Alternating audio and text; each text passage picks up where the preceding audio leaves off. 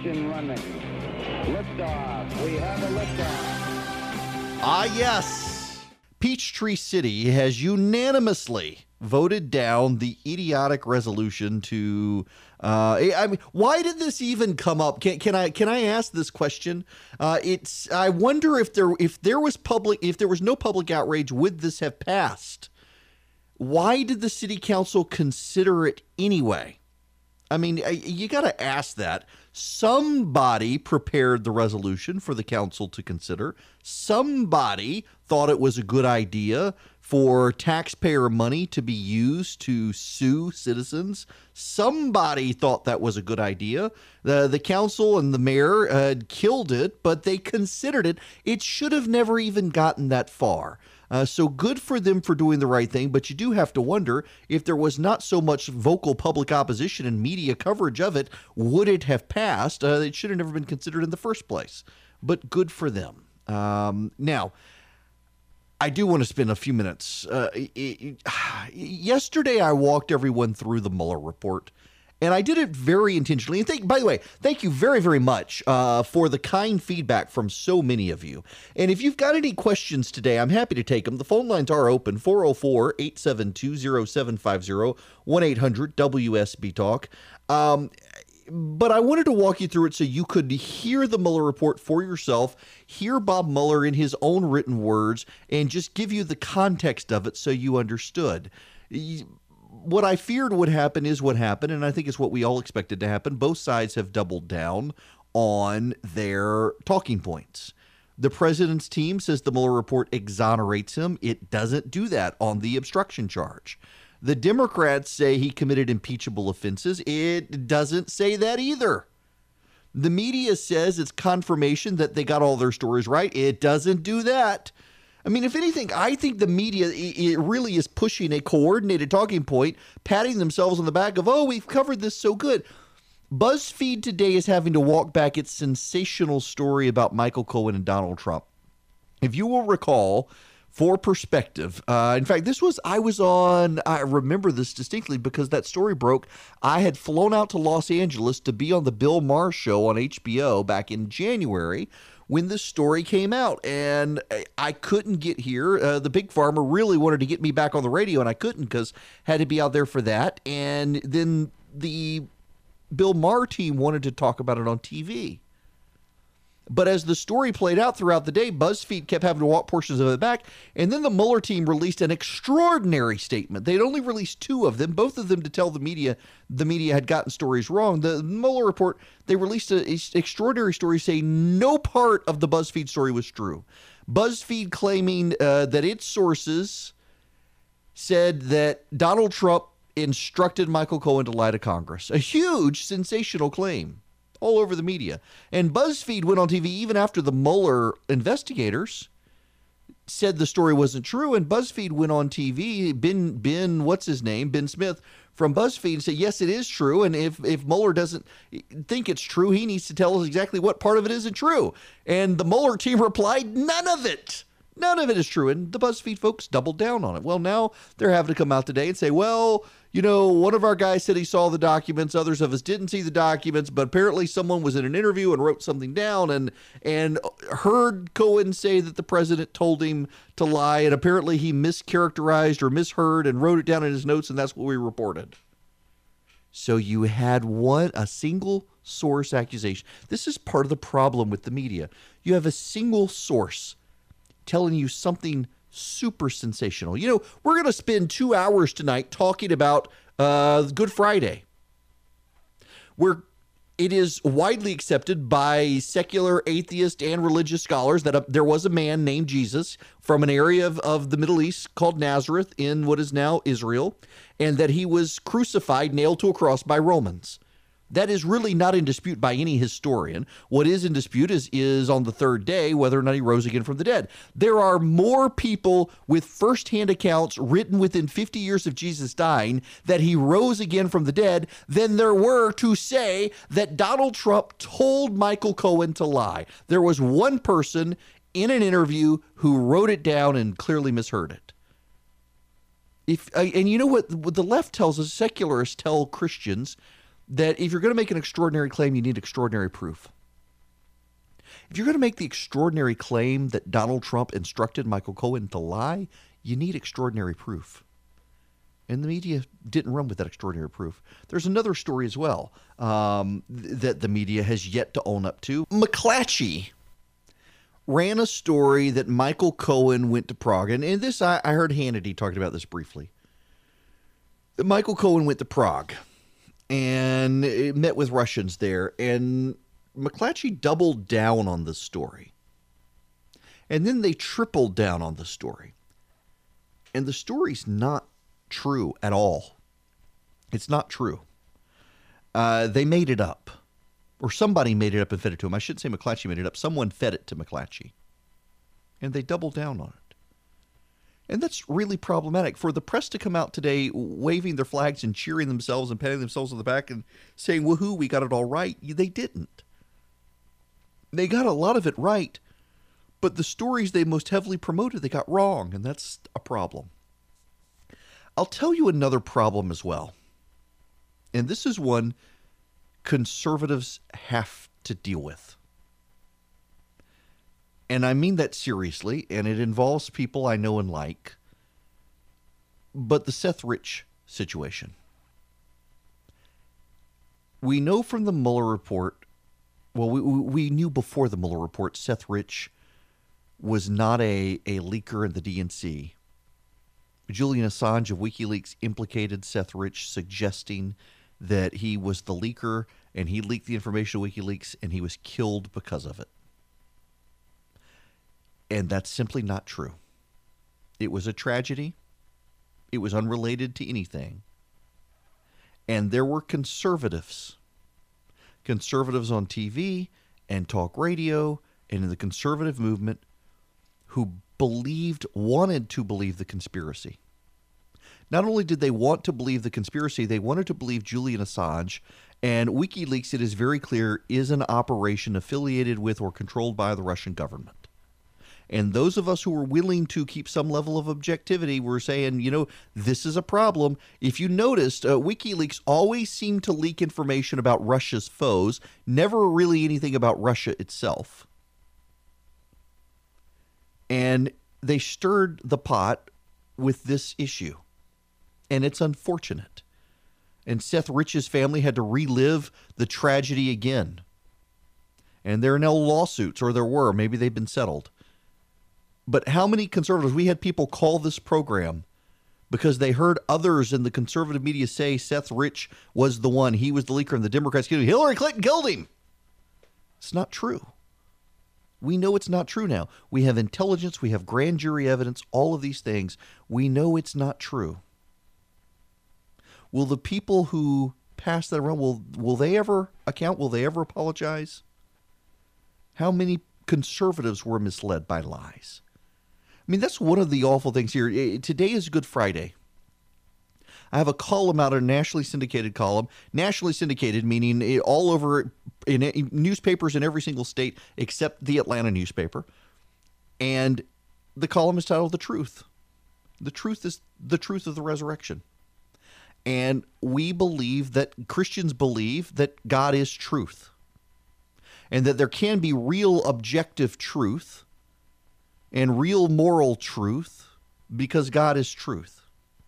And if you are a believer, whether you're a Muslim or Christian or Jew, you believe in truth. You believe in a God who controls all things, who provides truth. And Christians should be deeply, deeply, deeply disturbed that so many of their leaders within their movement, within their political party, lied to them, lied to others. Some lied under oath and have gone off to jail, but lied. You may not like the Democrats. You may think they're the enemy, not just opponents. You may think they're the enemy. I don't think they're opponents. Some of you think they're the enemy. But you can't behave like the enemy because then you become them. You shouldn't behave like your opponents because you become them. You should defend the truth. And you should be worried when those you support are so willing to embrace lies to advance their cause. Because at some point, they may just start lying to you.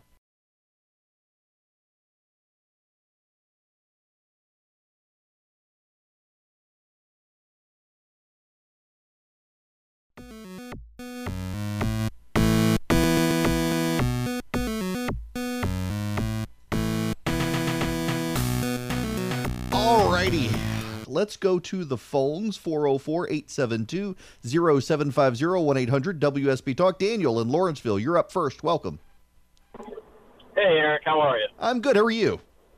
I'm good. So I finally got into Volume 2 of the Mueller report last night, and here's where nothing concerns me, Eric, in this report, especially from any sort of criminal perspective, other than the fact that, and this concerns me potentially for independent voters and voters in 2020, is how Trump interacted with his officials and the people that worked for him, at least within the first year or two of his presidency. And if you look at it, it's kind of concerning to me with what he asked KT McFarland, if that's true with what the report says, of writing a report even after she resigned, writing a memo stating that she didn't do something in which she felt awkward to do because she couldn't say that honestly. How he put Lewandowski in the Oval Office saying, I want you to send this message to Jeff Sessions, but Lewandowski didn't feel comfortable doing it and then asked somebody else to do it, and then it never got done. Yeah. My concern is if you actually read this report and you kind of look at kind of that stuff, because as a conservative and as a Trump voter, I'm trying to be objective with the report.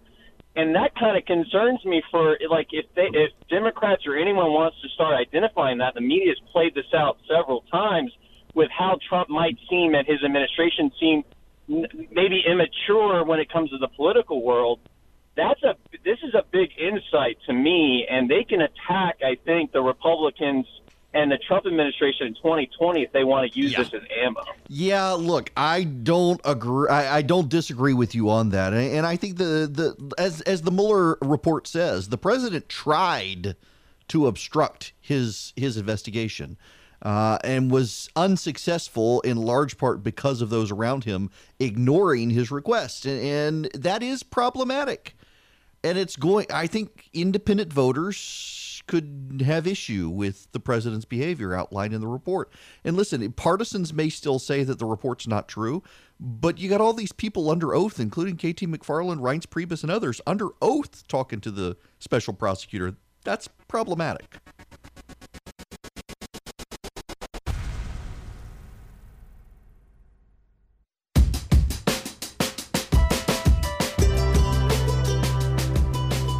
Welcome back. Eric Erickson here. The phone number 404-872-0750, 1-800-WSB Talk. Heavier rain now, up 400, crossing over from Sandy Springs all the way north of Cumming, and a little more on the way there. It's clearing out now on 575. Little light showers there at the 575-75 split, and up 75 all the way to Chattanooga. There is light rain. But things are starting to calm down for now for the evening. Let's go back to the phones. Joe in Canton, welcome. Hey, Eric, how are you today? Good, how are you? Wonderful. Let's travel back all the way to Barack Obama telling candidate Trump that there was no way the Russians could influence our election, that there was no way that he should be focusing on something like that because it was such an outlandish thought. And then we go to the fact that an unsubstantiated dossier was used to, I guess, get the FISA warrants, was to promote it, and they went back using that same document to begin the illegitimate portion of the investigation on bogus data. So if then the President of the United States, who has jurisdiction over the Justice Department and constitutionally has the wherewithal to fire FBI directors, Justice Department people, per the Constitution, how then is it obstruction of justice when he is unjustly being spied upon and talked about through the FBI and the Justice Department? Well, see, this is part of the problem, and one of the reasons that the Attorney General decided that this isn't prosecutable, because one, the president had the right to fire James Comey, and it's a legal right of the president. And the other issue is, if there was no underlying crime, the collusion, there is this is where it gets a little complicated. There is well-established precedent within the federal government and federal criminal code that someone can be prosecuted for obstruction of justice for impeding an investigation when it turns out there was no underlying crime, that the investigation to determine whether or not there was a crime is its own thing. And if you obstruct it, you can be charged with a crime. However, that being said, when there are good precedents also that show if the underlying acts taken were within the legal power of the person taking them, that there may not be a charge of obstruction of justice. So, in other words, you can obstruct justice even though there's no underlying crime because you are obstructing a legal investigation, and that is its own thing.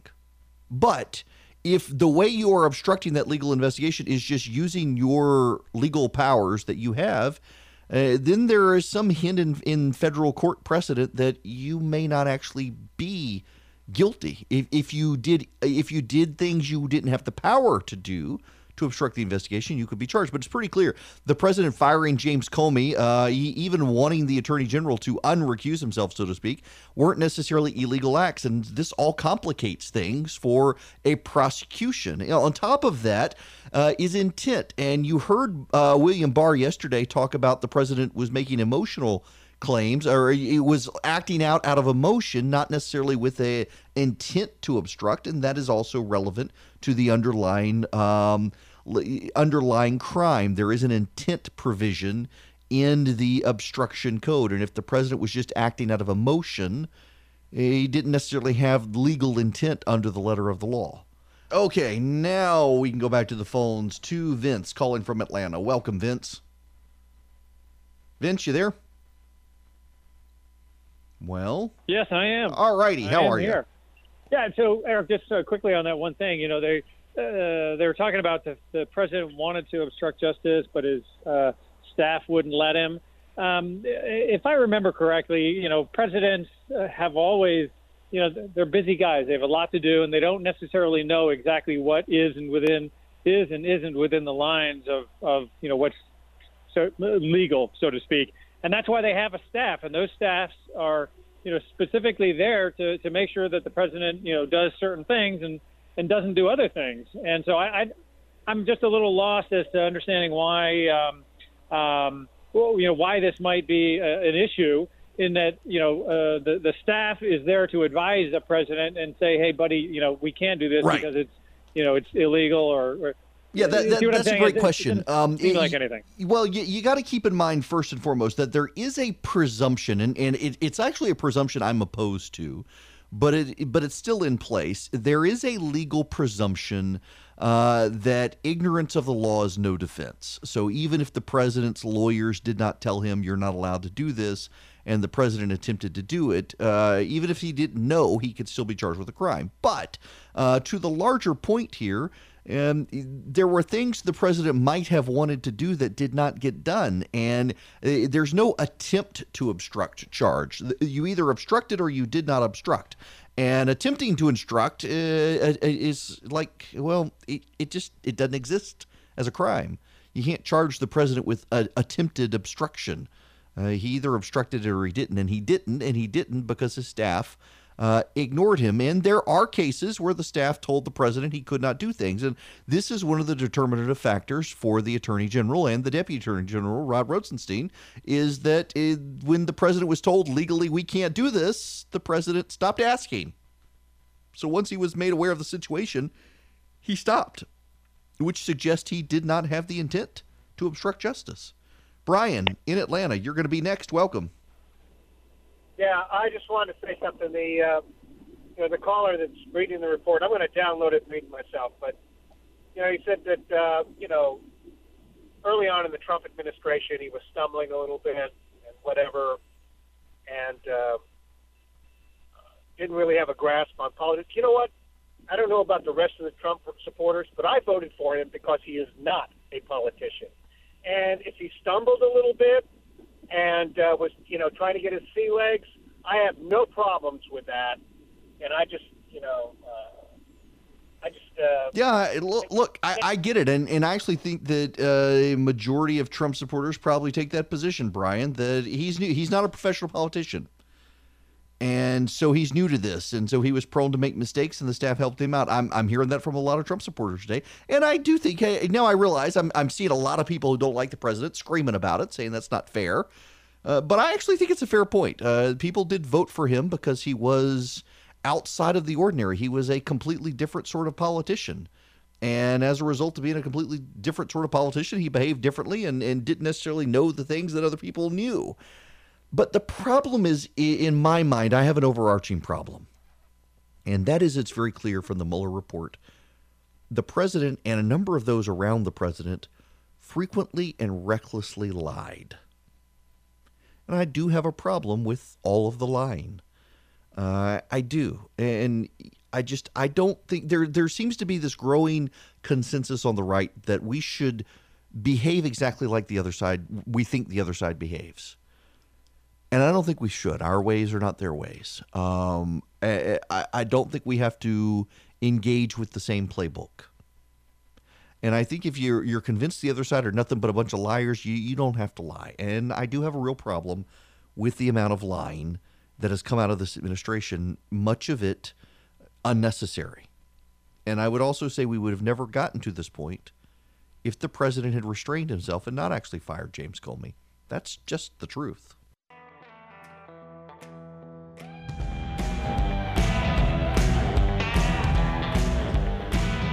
I keep telling people about the Quip electric toothbrush, and I'm going to keep telling you about the Quip electric toothbrush because I like the toothbrush that much. I really am a Quip user. I really did ask them to let me advertise. This isn't just, I'm not saying it because they're paying me, although they are paying me. I'm raining down pennies from heaven, but for a good product. I have tried, the super expensive. You can get electric toothbrushes that are more than $100. And believe it or not, at one point I did because I was convinced. My dentist told me I needed an electric toothbrush. And so I shelled out the money for it. It was awful. I went back to a store brand.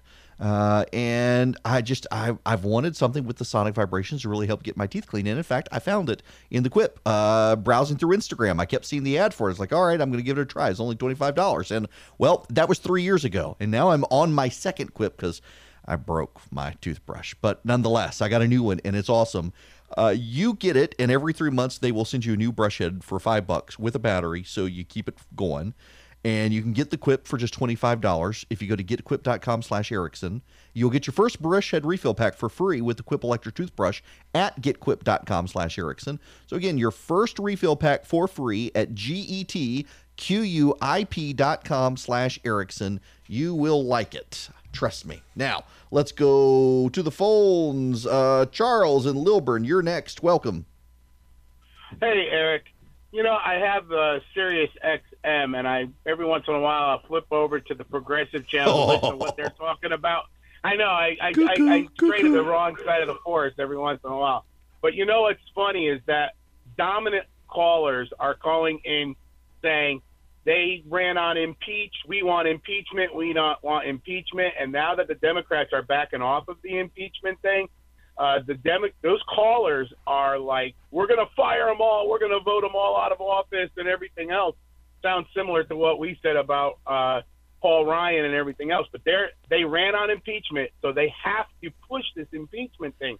And Pelosi knows it. Pelosi knows she's lost it, and she's lost the party to the Ocasio-Cortezes, and if she wants to get it back, she's got to have an impeachment. Oh, yeah. And look, Steny Hoyer came out yesterday and said impeachment would not be advisable. They are ready to burn that man to the ground. And Pelosi's already said it as well.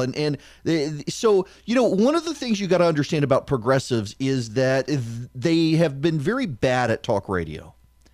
And they've largely embraced podcasts now. Because they can curate it more to their audience. To be on radio, honestly, the number one job that I have on radio is just to keep you company and entertained on your way home and provide you the news. And they're just not entertaining. They're not funny people. They don't have humor.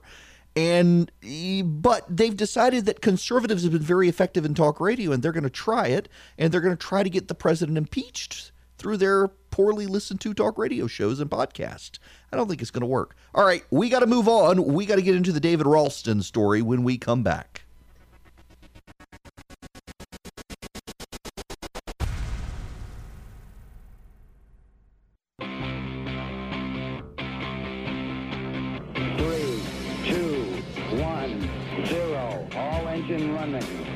Liftoff. We have a liftoff. And welcome back. It's Eric Erickson here, News 95.5 AM 750 WSB. The phone number is 404-872-0750, 1-800-WSB Talk. I want to go back to the David Ralston story. It's gotten buried under the Mueller stuff, and as I mentioned in the first hour, I kind of want to wait and let the Mueller report marinate, because everybody's in their partisan positions right now and yelling at each other, and there are clearly things that happened in the White House that should not have happened, and orders the president gave that he shouldn't have given.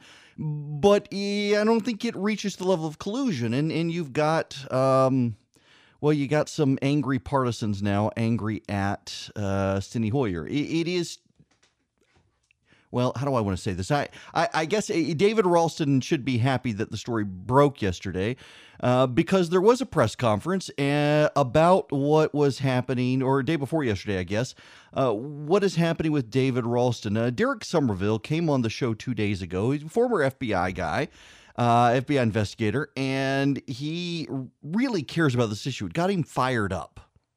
He's not alone. David Clark, the state representative who authored the resolution about David Ralston, is also fired up about it. And Sherry Gilligan from up in Forsyth County is very fired up about it. And they're not alone. Behind the scenes, I know many of you got frustrated because you reached out to me and expressed your frustration. Many of you frustrated that your state legislators did not seem willing to do the right thing.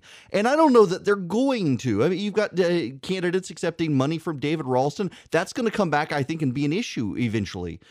People who are just like, for different reasons, of course, but you got the Omar lady in Congress, Democrats like Lucy McBath refusing to accept her contributions because she knows it'll hurt them for various reasons. I think it's going to hurt people that David Ralston has given them money.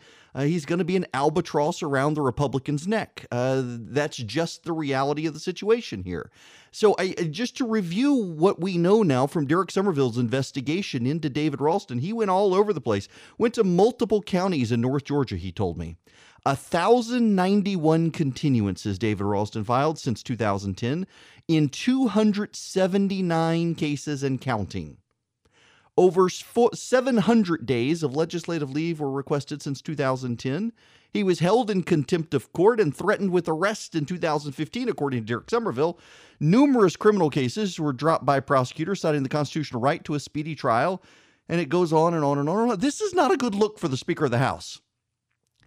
And here's the thing, the Speaker's position and the position of the Republican leaders in the State House were that they should form a committee of lawyers and honorable people to tell the Speaker what he should and shouldn't do. Y'all,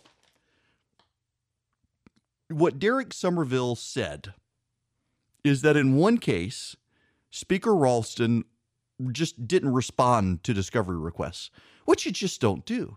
And the judge ultimately threatened to have him thrown in jail, apparently, from what Somerville told us. You don't do that. And you shouldn't need a panel of outside lawyers to tell you what you should and shouldn't do in this stuff. We have legal ethics rules. And the fact that David Ralston wants to punt to a handpicked outside group to tell him what he should do suggests his judgment is in serious doubt. And the legislature should, now that it's over, now that the session is over, maybe now the representatives will stand up and do something. And look, I know that you guys are frustrated. I have heard from a lot of you. You called, you emailed, you got just obfuscation from your representatives. Let me explain the behind-the-scenes dynamics, the way the rules work in the House of Representatives. And I've tried to explain this before. You got about a dozen brave people in the State House, led by David Clark, Scott Turner, Sherry Gilligan, and a few others, who are willing to stand up and take a strong stand against David Ralston and what he had done. You had others who wanted to join them, but have been working very, very, very hard at getting pieces of legislation passed. And in the last few years, David Ralston has blocked a number of good pieces of conservative legislation. And so these members of the State House knew that they could take advantage of this opportunity to get some really good reforms passed out of the state legislature.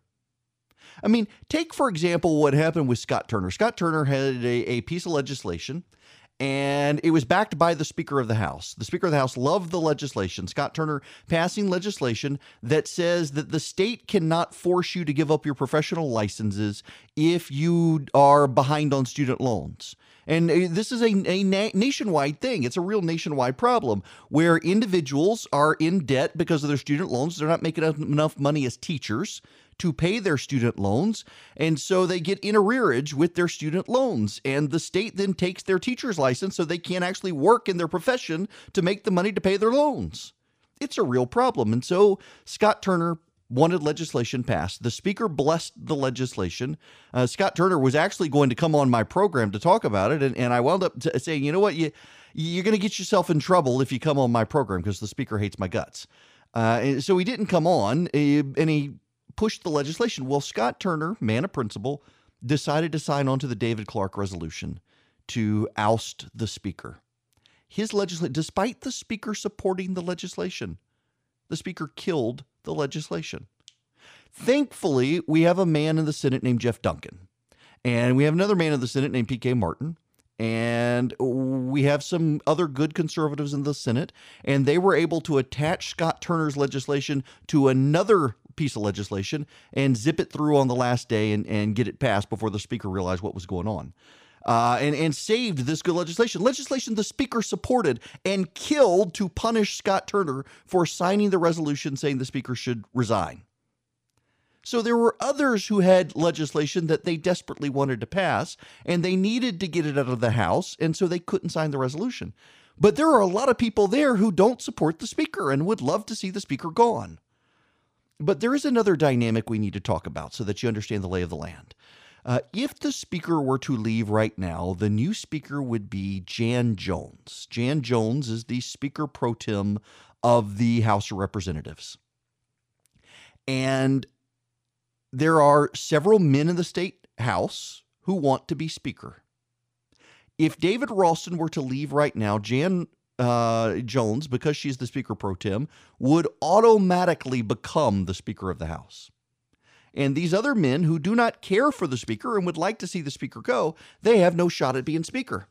And so for their own self-preservation and own opportunity in the future, they didn't support the resolution because they very much want to be speaker, which really should tell you a lot about them and why they probably should not be speaker. They weren't willing to take a stand on principle in the here and now, claiming that, this is exactly, by the way, what David Ralston did with Glenn Richardson as speaker. David Ralston was outraged by the supposed conduct of then Speaker of the House, Glenn Richardson, and behind the scenes, it took him forever, finally stood up and said he'd do something and change the way the House worked, and now he's probably more deeply sociopathically corrupt than the last speaker. The way he behaves and is just ruthless with anyone who opposes him. David Ralston doesn't seem to understand that you can actually do more by being a decent, nice speaker than by being super paranoid and ruthless. Every time he says he's not paranoid, you got to remember behind the scenes the horror stories from people who I've had state legislators call me and say, please, please, please don't talk about me on the radio because the speaker is going to come after me. That's what we're dealing with here. There's a lot of self-preservation, but the legislature's gone home now. They're not there. Maybe now they should stand up.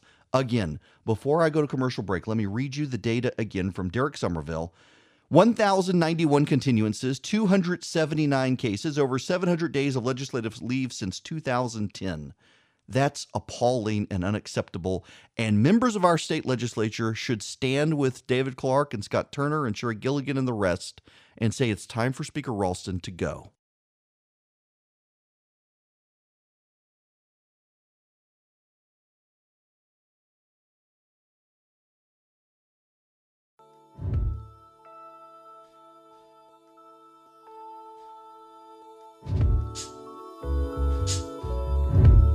Welcome back. It is Eric Erickson here, News 95.5 AM 750 WSB. We're getting conflicting reports over Herman Cain's situation in the U.S. Senate for the Federal Reserve. Herman apparently has told the media he has no intention of withdrawing. The president has not now formally nominated Herman Cain. That is one thing we need to note here. The president has not actually formally handed the nomination over to the Senate. And that's very normal. There are some members of the media who are raising questions about this, and they must not know how the process works. Typically what happens is the White House suggests they're going to nominate someone, and that person goes through the vetting process. And once they are vetted, then the president hands the nomination over to the Senate for Senate consideration.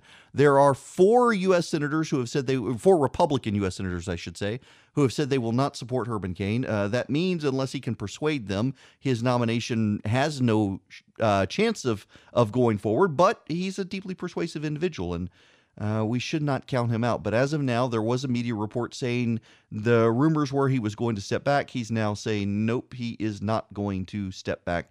He's going to go forward.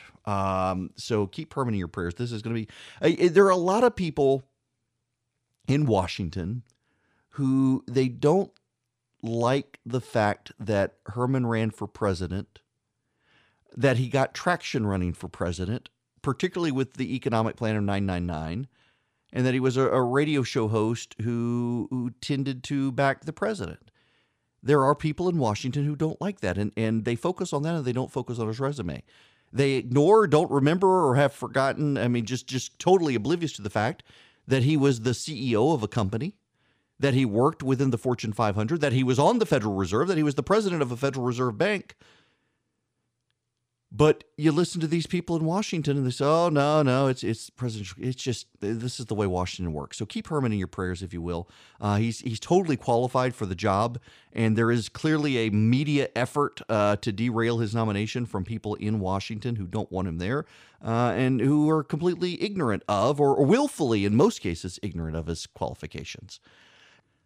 In other news in the state that we need to pay attention to, Planned Parenthood and some of the outside groups are a little bit troubled that the fetal heartbeat legislation may be upheld by federal judges. So here's something you got to understand. The way Democrats typically work is they go on and they line up cases so that they can file them immediately and work with people in federal courthouses to navigate them to favorable judges.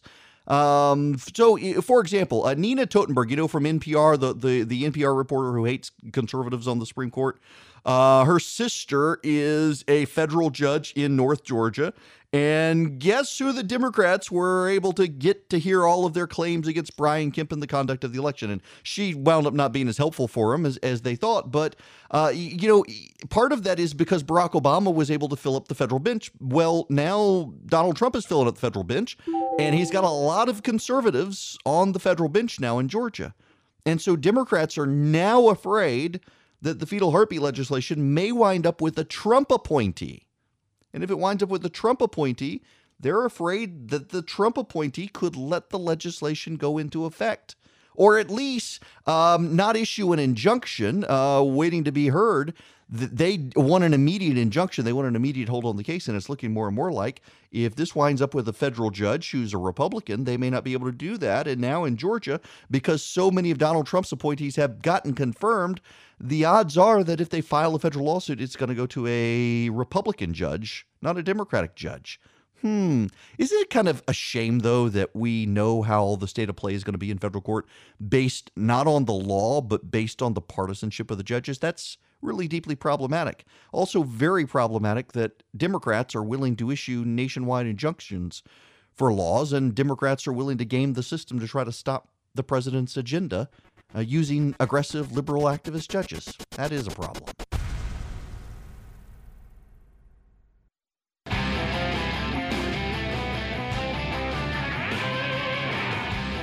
I'm back. Okay, remember, top of the hour, I'm sticking with you, and we're going to have the Good Friday show.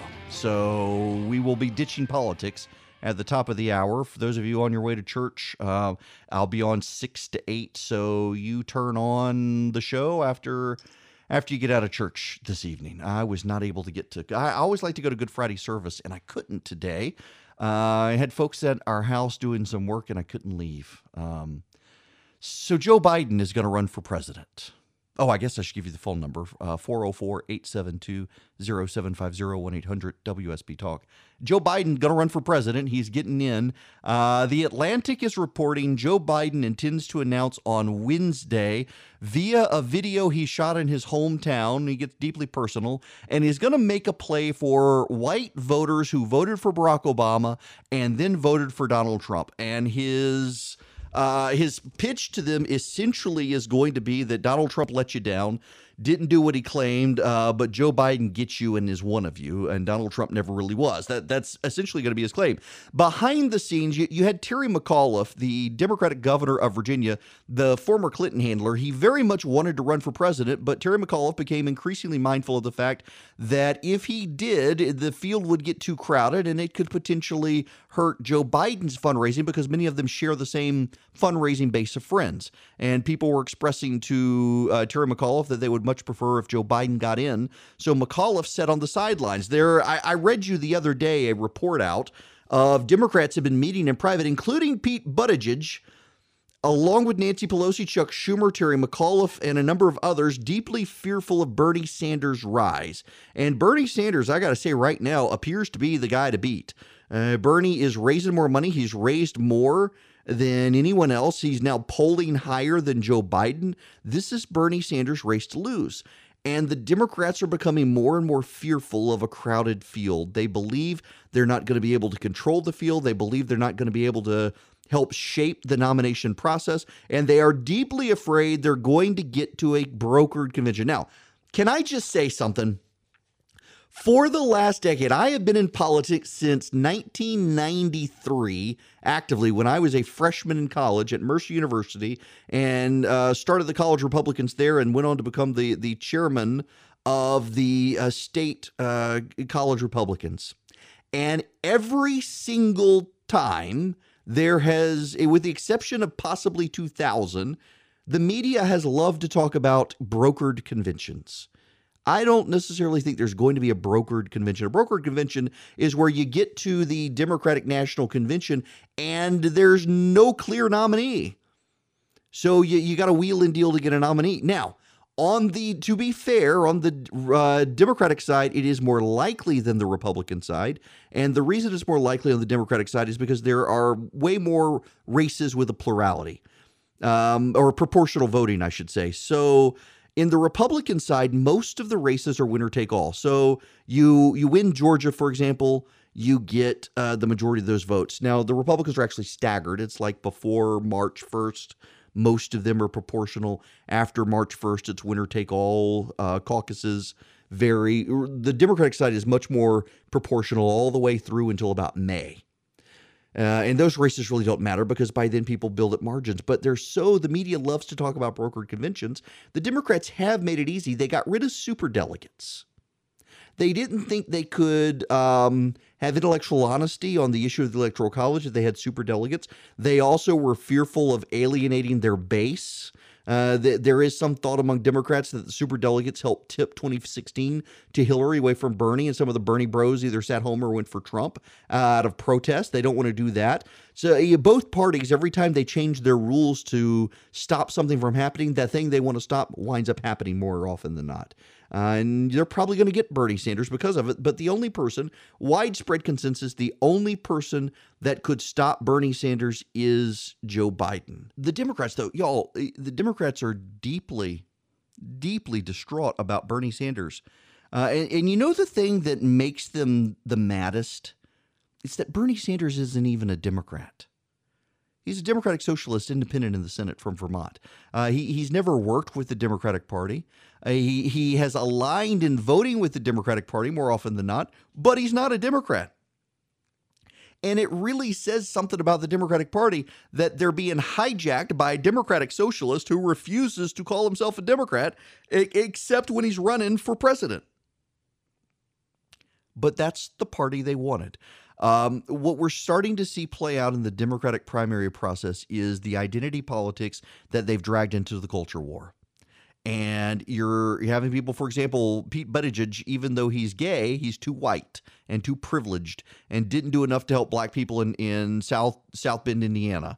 You've got the Democrats who think that the Democratic Party is too white and too old and too male. They want a Kamala Harris or an Elizabeth Warren. They're breaking apart. I really do think there actually is room in this country at this point for a third party, but it would be socially conservative and fiscally liberal.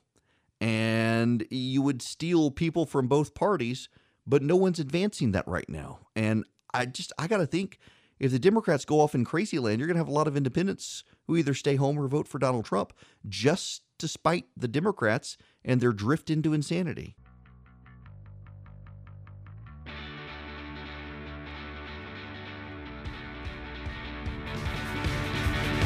Well, I'm done with all that now. Welcome back. It's Eric Erickson. What I mean by that, the Democratic primary, the Mueller report, everything else. Next hour is Good Friday. I have done this every year since 2011 when I started at WSB. I hope to one day have a more expansive show and do something like this nationwide. I really do. And you guys have been a real blessing to me in support and prayers and sending song recommendations. Got a lot of stuff from a lot of churches in Georgia, and want to get into that when we come back. For those of you who are leaving, let me just tell you this.